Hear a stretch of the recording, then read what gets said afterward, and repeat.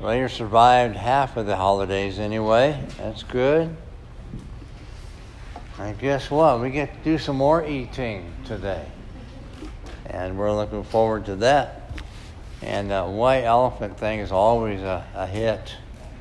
And there's some weird stuff in there. So we're looking forward to that. Let's look to God in word of prayer again, please. Thank you, Father, for the privilege to be here today, to be alive, to breathe, to be able to thank you and to praise you and to think about your Son and how he died. Take the Lord's Supper and the songs we can sing. God, we are truly blessed. Thank you for each one who's here today. I pray in Christ's name. Amen.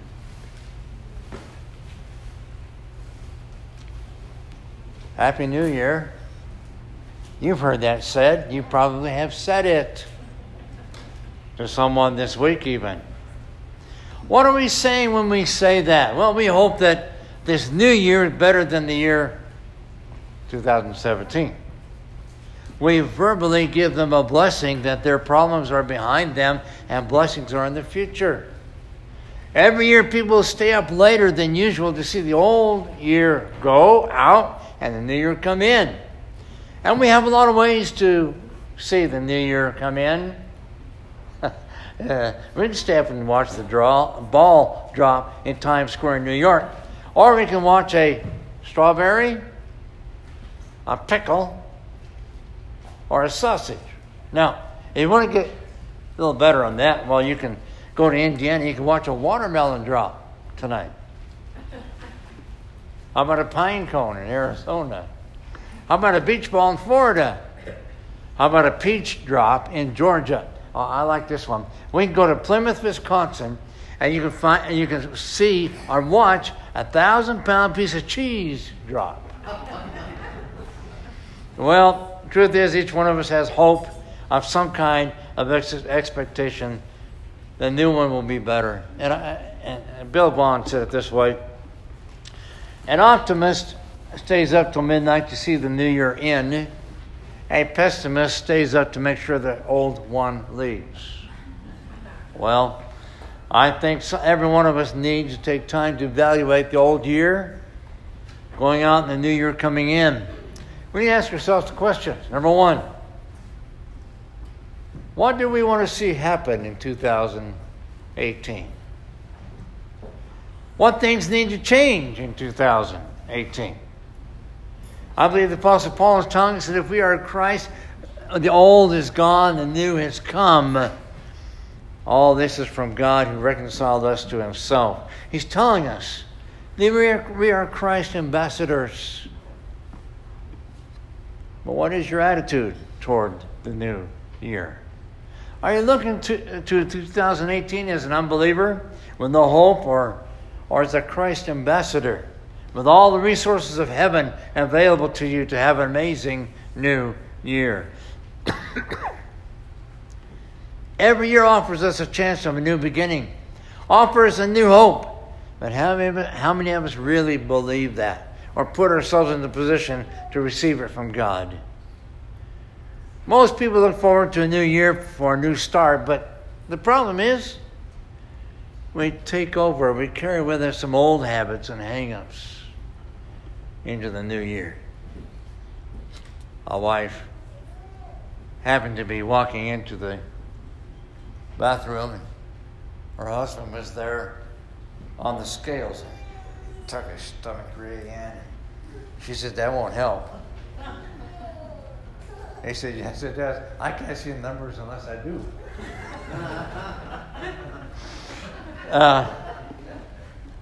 We make resolutions like I quit this, or I start this, and I'll start this. But you know what? Resolutions most of the time don't even last the first month. A little boy asked his father what his New Year's resolution was, and he said this: I'm going to make sure, do everything possible in this new year to make his mother a very happy lady. The little boy asked the mother the same question. She said, to do everything possible to make sure your father keeps his resolution. If you don't believe anything will change in 2018, it won't. If you do nothing different, you will not see different results. You need to be reminded. If you need to be reminded that you need God in your life to make a difference, you're in trouble. If you're trying to fix yourself, find someone else to blame, you're in trouble. 2018 will have a new purpose when we understand that without the Lord, 2018 will just be another year. Another resolution, another goal, but it won't be a new life. Our text today, Romans chapter 12, 9 through 11. It says, let love be without hypocrisy. Abhor what is evil. BJ looked that word up this morning in our discussion group, and that word has a not only hate, but a disgust. A disgust for evil. Cleave to what is good. In love of the brother, be tenderly affectioned one to another. In honoring, preferring one another. In diligence, not slothful. Fervent in spirit, serving the Lord. Now, here's a whole list of things. We're going to pick on 3 to deal with this morning. Let's consider this. Number 1, love sincerely. Love must be sincere. Love without hypocrisy. This young lady wrote this letter to a boy she was engaged to, and she broke it off. Here's what she said. Dearest Jimmy, no words could ever express my unhappiness I felt since breaking our engagement. Please say you'll take me back. No one could ever take your place in my heart. So please forgive me. I love you, I love you, I love you. Yours forever, Marie. P.S. And congratulations on winning the state lottery.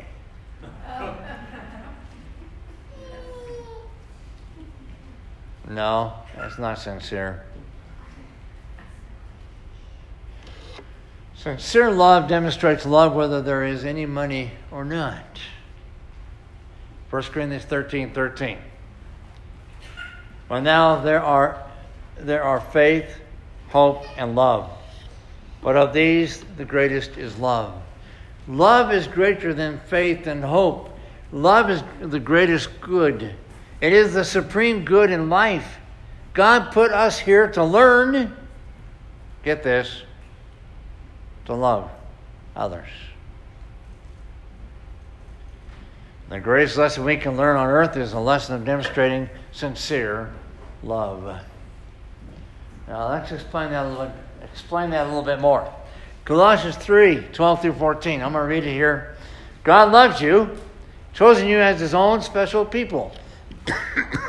So be gentle, kind, humble, meek, and patient. Now I like the next one there. Put up with each other. Do you know what that means? That means I have to put up with Larry. Or Larry has to put up with me. Now Justin over here, I've got to put up with him too. But worse off, he's got to put up with me. You get the point? This verse is telling us we have to put up with each other. That's what love is.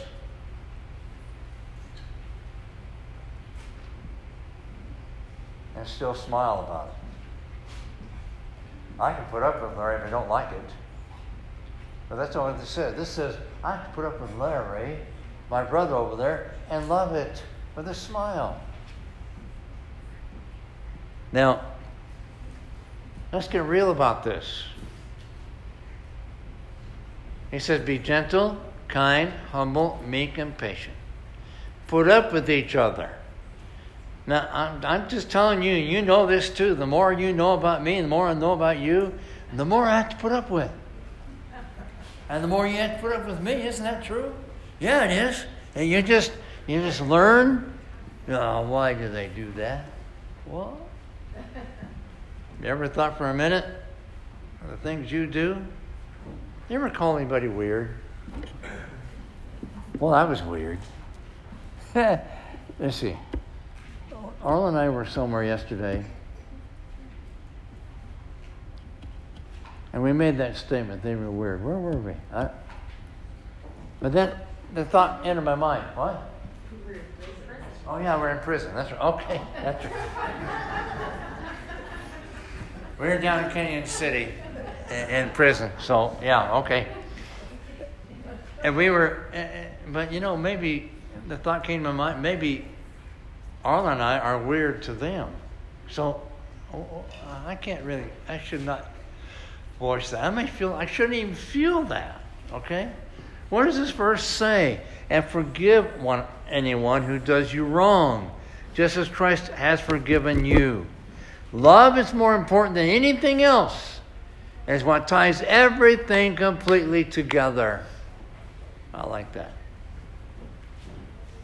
The next verse is this, 1 Peter 4:8. And most of all, be warm in your love for one another, because in love there is forgiveness for sins without number. Another translation says covers a multitude of sins. Now, it's not hard to understand these scriptures. We get that. Our problem is performance. Doing it.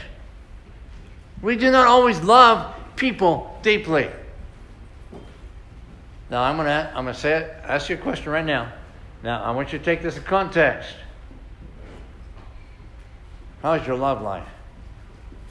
I'm not talking about you and your mate. I'm talking about you and people. How well do you demonstrate love to people? Now, the next part of the sermon, this is a story, and it's being told by an older African-American lady. And so let me just tell you the story. But so I'm going to try to read as she would say it. It isn't how I talk, but it's how she does. All right. Tony Campolo, in his book, There's Always Something Left to Love, tells about seeing a play entitled Raisin in the Sun. In the play, an African-American family inherits $10,000 from their father's life insurance policy.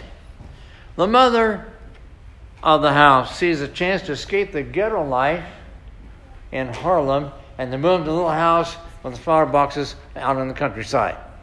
The brilliant daughter of the family sees the money, the chance to live out her dream of going to medical school. Now, but the older brother has a plan that is difficult to ignore.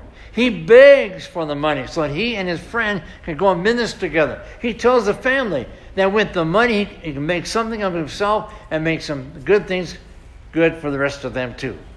He promises that he can just have the money, he can give back to the family all the blessings their hard lives have denied them.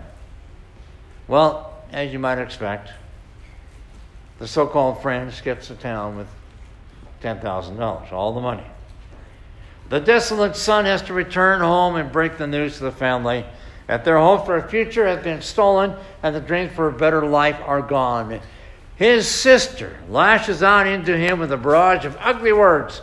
She calls him every despicable thing she can think of. Her contempt for her brother has no limits. When she takes a breath in the midst of her tirade, the mother interrupts her and says, I thought I taught you to love him. The daughter answered, love him? There's nothing left to love. And the mother responds, there's always something left to love. And if you ain't learned that, you ain't learned nothing. Have you cried for that boy today? I don't mean for yourself and the family because we lost all that money. I mean for him, for what he's been through and what it's done to him, child. When do you think it's time to love somebody the most? When they've done good and make things easy for everybody? Well, then you ain't learning nothing, because that ain't the time at all. It's when he's at his lowest and can't believe in himself because the world done whipped him so. When you start measuring somebody, measure him right, child. Measure him right. Make sure you take into account the hills and the valleys he came through before he got to where he is. There's always something left to love. To demonstrate love, when someone is at their lowest point in life, is genuine love. This is when most people turn their back. And they say, what's the use? Why spend any more time? Why should I even pray for that person anymore? There's always something left to love. And God commands us to do that. Have sincere love. How about the Lord Jesus? What did he do? Remember the woman at the well? You know, the disciples went into town to buy food. And Jesus was out there by himself by the well. Here came this Samaritan woman. And Jesus says, can you give me something to drink? Start talking. And talk about water and water forever and whatever. And Jesus tells her, hey, ma'am, I know a few things about you. You've been married 5 times. And the guy you're with now is not your husband. Whoa! At her lowest point. How about the woman caught in adultery? Scribes and Pharisees picked up rocks ready to stone her to death. They brought her to Jesus and said, what are you going to do? What should we do here, Jesus? Remember he said, neither do I condemn thee. Go. At her lowest point. What about those outcast lepers who were healed? In each of these cases, the more Jesus demonstrated love to people who were near their lowest point in life, we need to do the same. A young boy overheard his playmate say, wouldn't you hate wearing glasses all the time? No, came the answer. Not if they had some like my grandma's. She always sees when people are tired or sad. And she always knows just what to do to make them feel better. One day I asked her how she could see that way all the time. She told me it was the way she learned to look at things as she grew older. After thinking a minute, the first boy concluded, yeah, I think you're right. It must be her glasses. No, we know better than that. There was a heart. And no doubt hers had to be the heart that had been touched by the heart of God. 2018, coming up.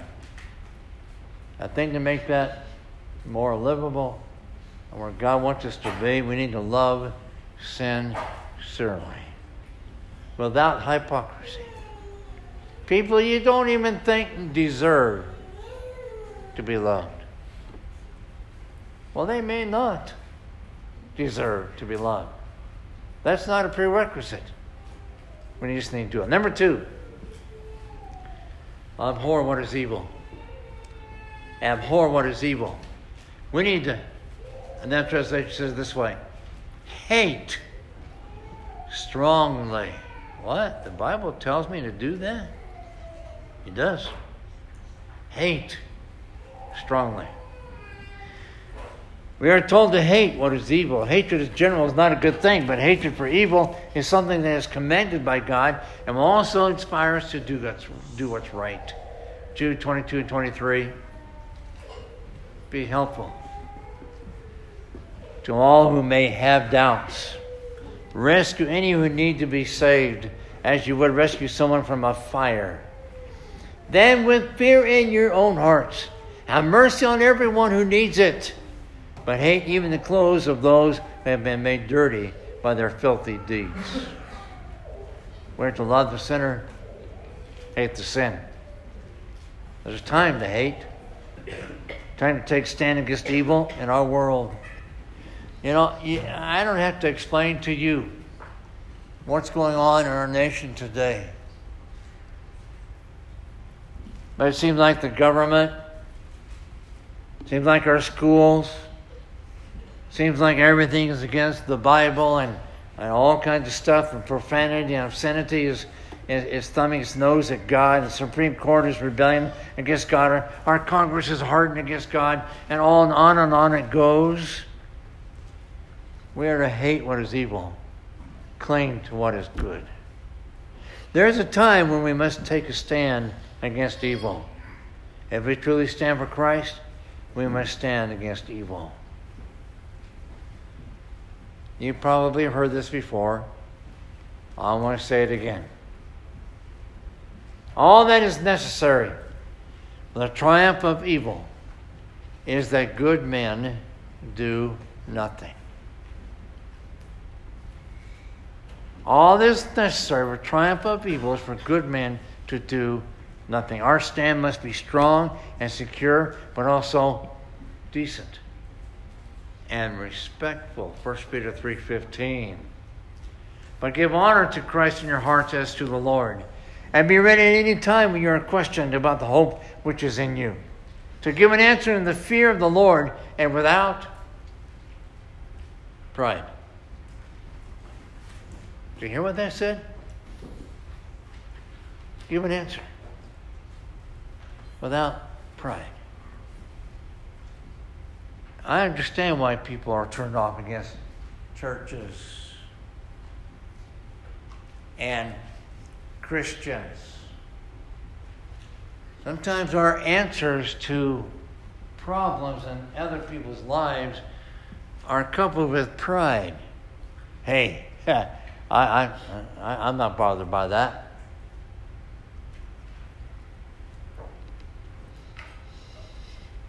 Pride. 2 Timothy 2:24 and 25.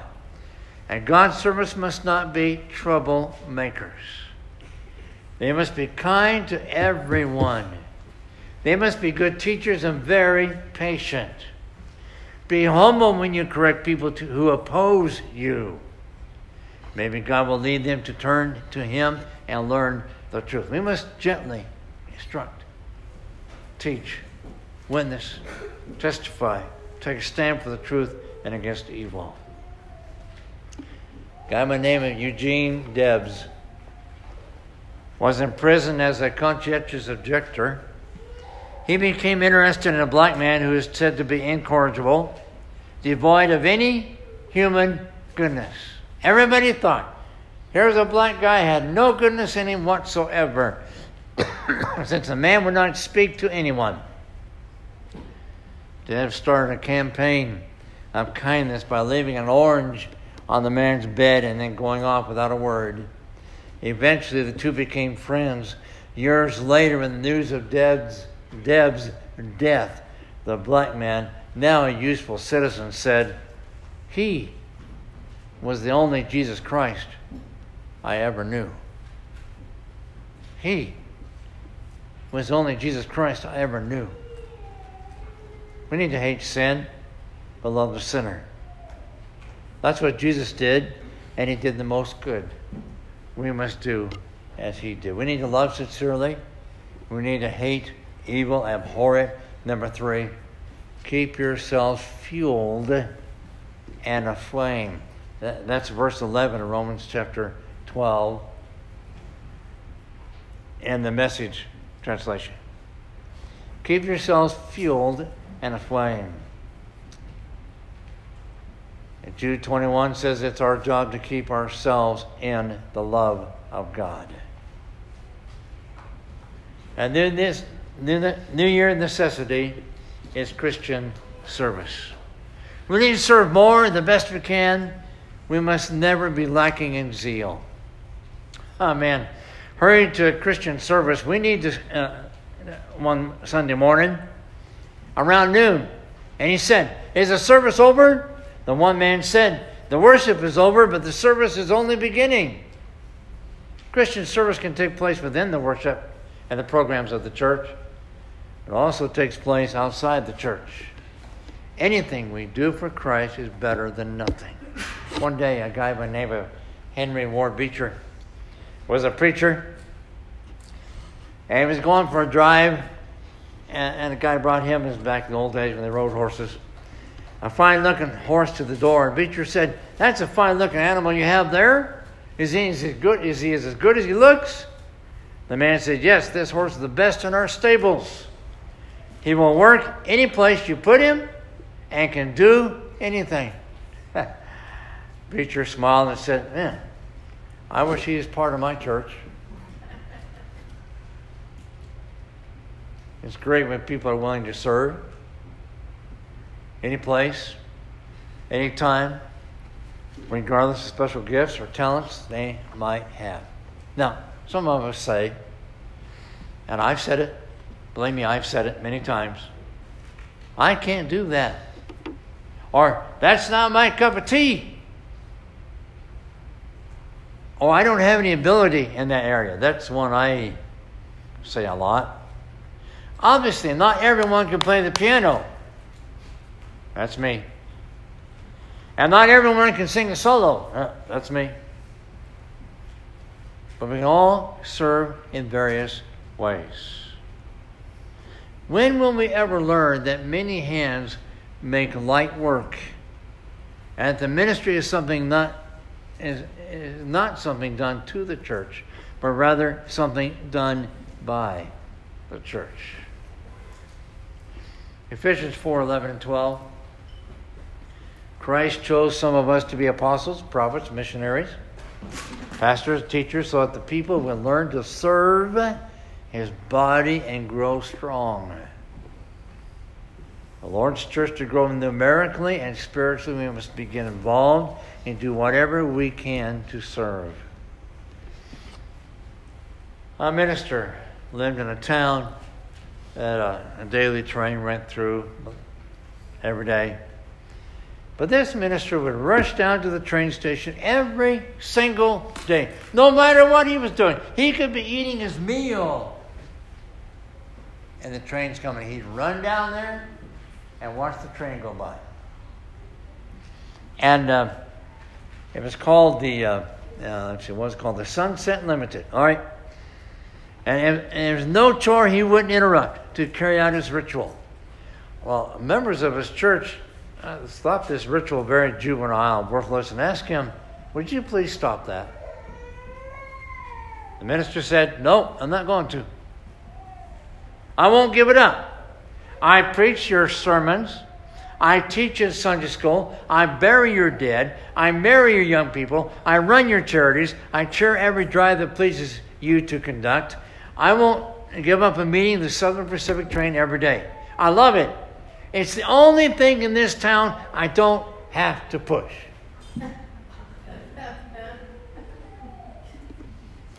We shouldn't have to push people to serve. Church at Loveland, I don't feel like we need to do that here, but I think we can all do better in serving diligently. Louis Pasteur, world-renowned French chemist and biologist who founded the science of microbiology, proved the germ theory of disease, invented the process of pasteurization, and developed vaccines for several diseases. Here's what he said: In what way can I be of service to humanity? My time and energy belong to mankind. And guess what our Lord said in Matthew 20, 26 through 28? Let it not be so among you. If anyone has desire to become great among you, let him be your servant.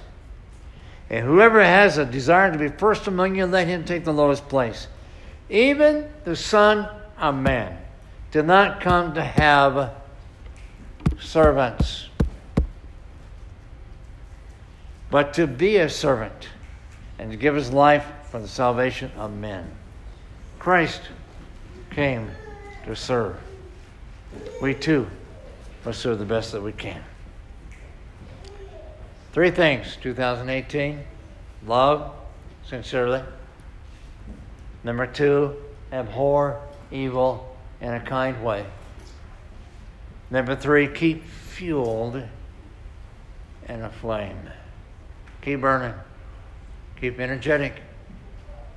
Keep enthusiasm going. We're going to see a video, and it's called What If? Please listen. Our life is a story. It has a beginning and an end. Each of its volumes are filled with tales of great victory and disappointing failure. But one thing is certain. Those moments shape who we are in the present, and they affect our decisions for the future. Many times what stands out from those moments are the failures. Time reveals our numerous unkept resolutions and promises. We resolve to lose those extra pounds, quit that addiction, or become more devout in our faith. But these resolutions often prove difficult to achieve.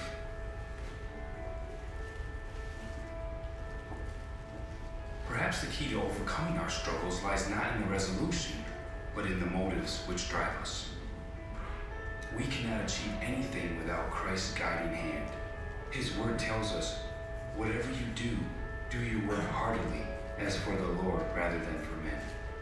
Our success does not come from just one decision to change. It comes from a daily decision to walk with Him. What if today we made a resolution that mattered? What if we resolved to invest more time into our families? To love our neighbor as ourselves? To right our wrongs? To pray not at God, but to God? To give without expectation of receiving? What if we made a resolution to become more like Christ? And today, let us make a resolution to struggle for God's glory and not our own. Even though the future is still unwritten, our story has only just begun.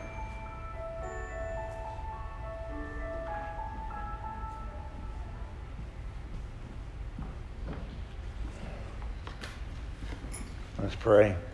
God, Father, please work in the hearts of each one here, all of us. We want to serve you. We want to live like you. Fashion our lives and our thoughts and our intentions and our words as you would. God, help us in 2018 to make this year an outstanding one, an amazing one. Our own personal growth, letting us love others without hypocrisy, and let us take a stand and hate evil. And let us do with fervency and not burn out. Help us, God, to do that this year. I pray these things in Christ's name.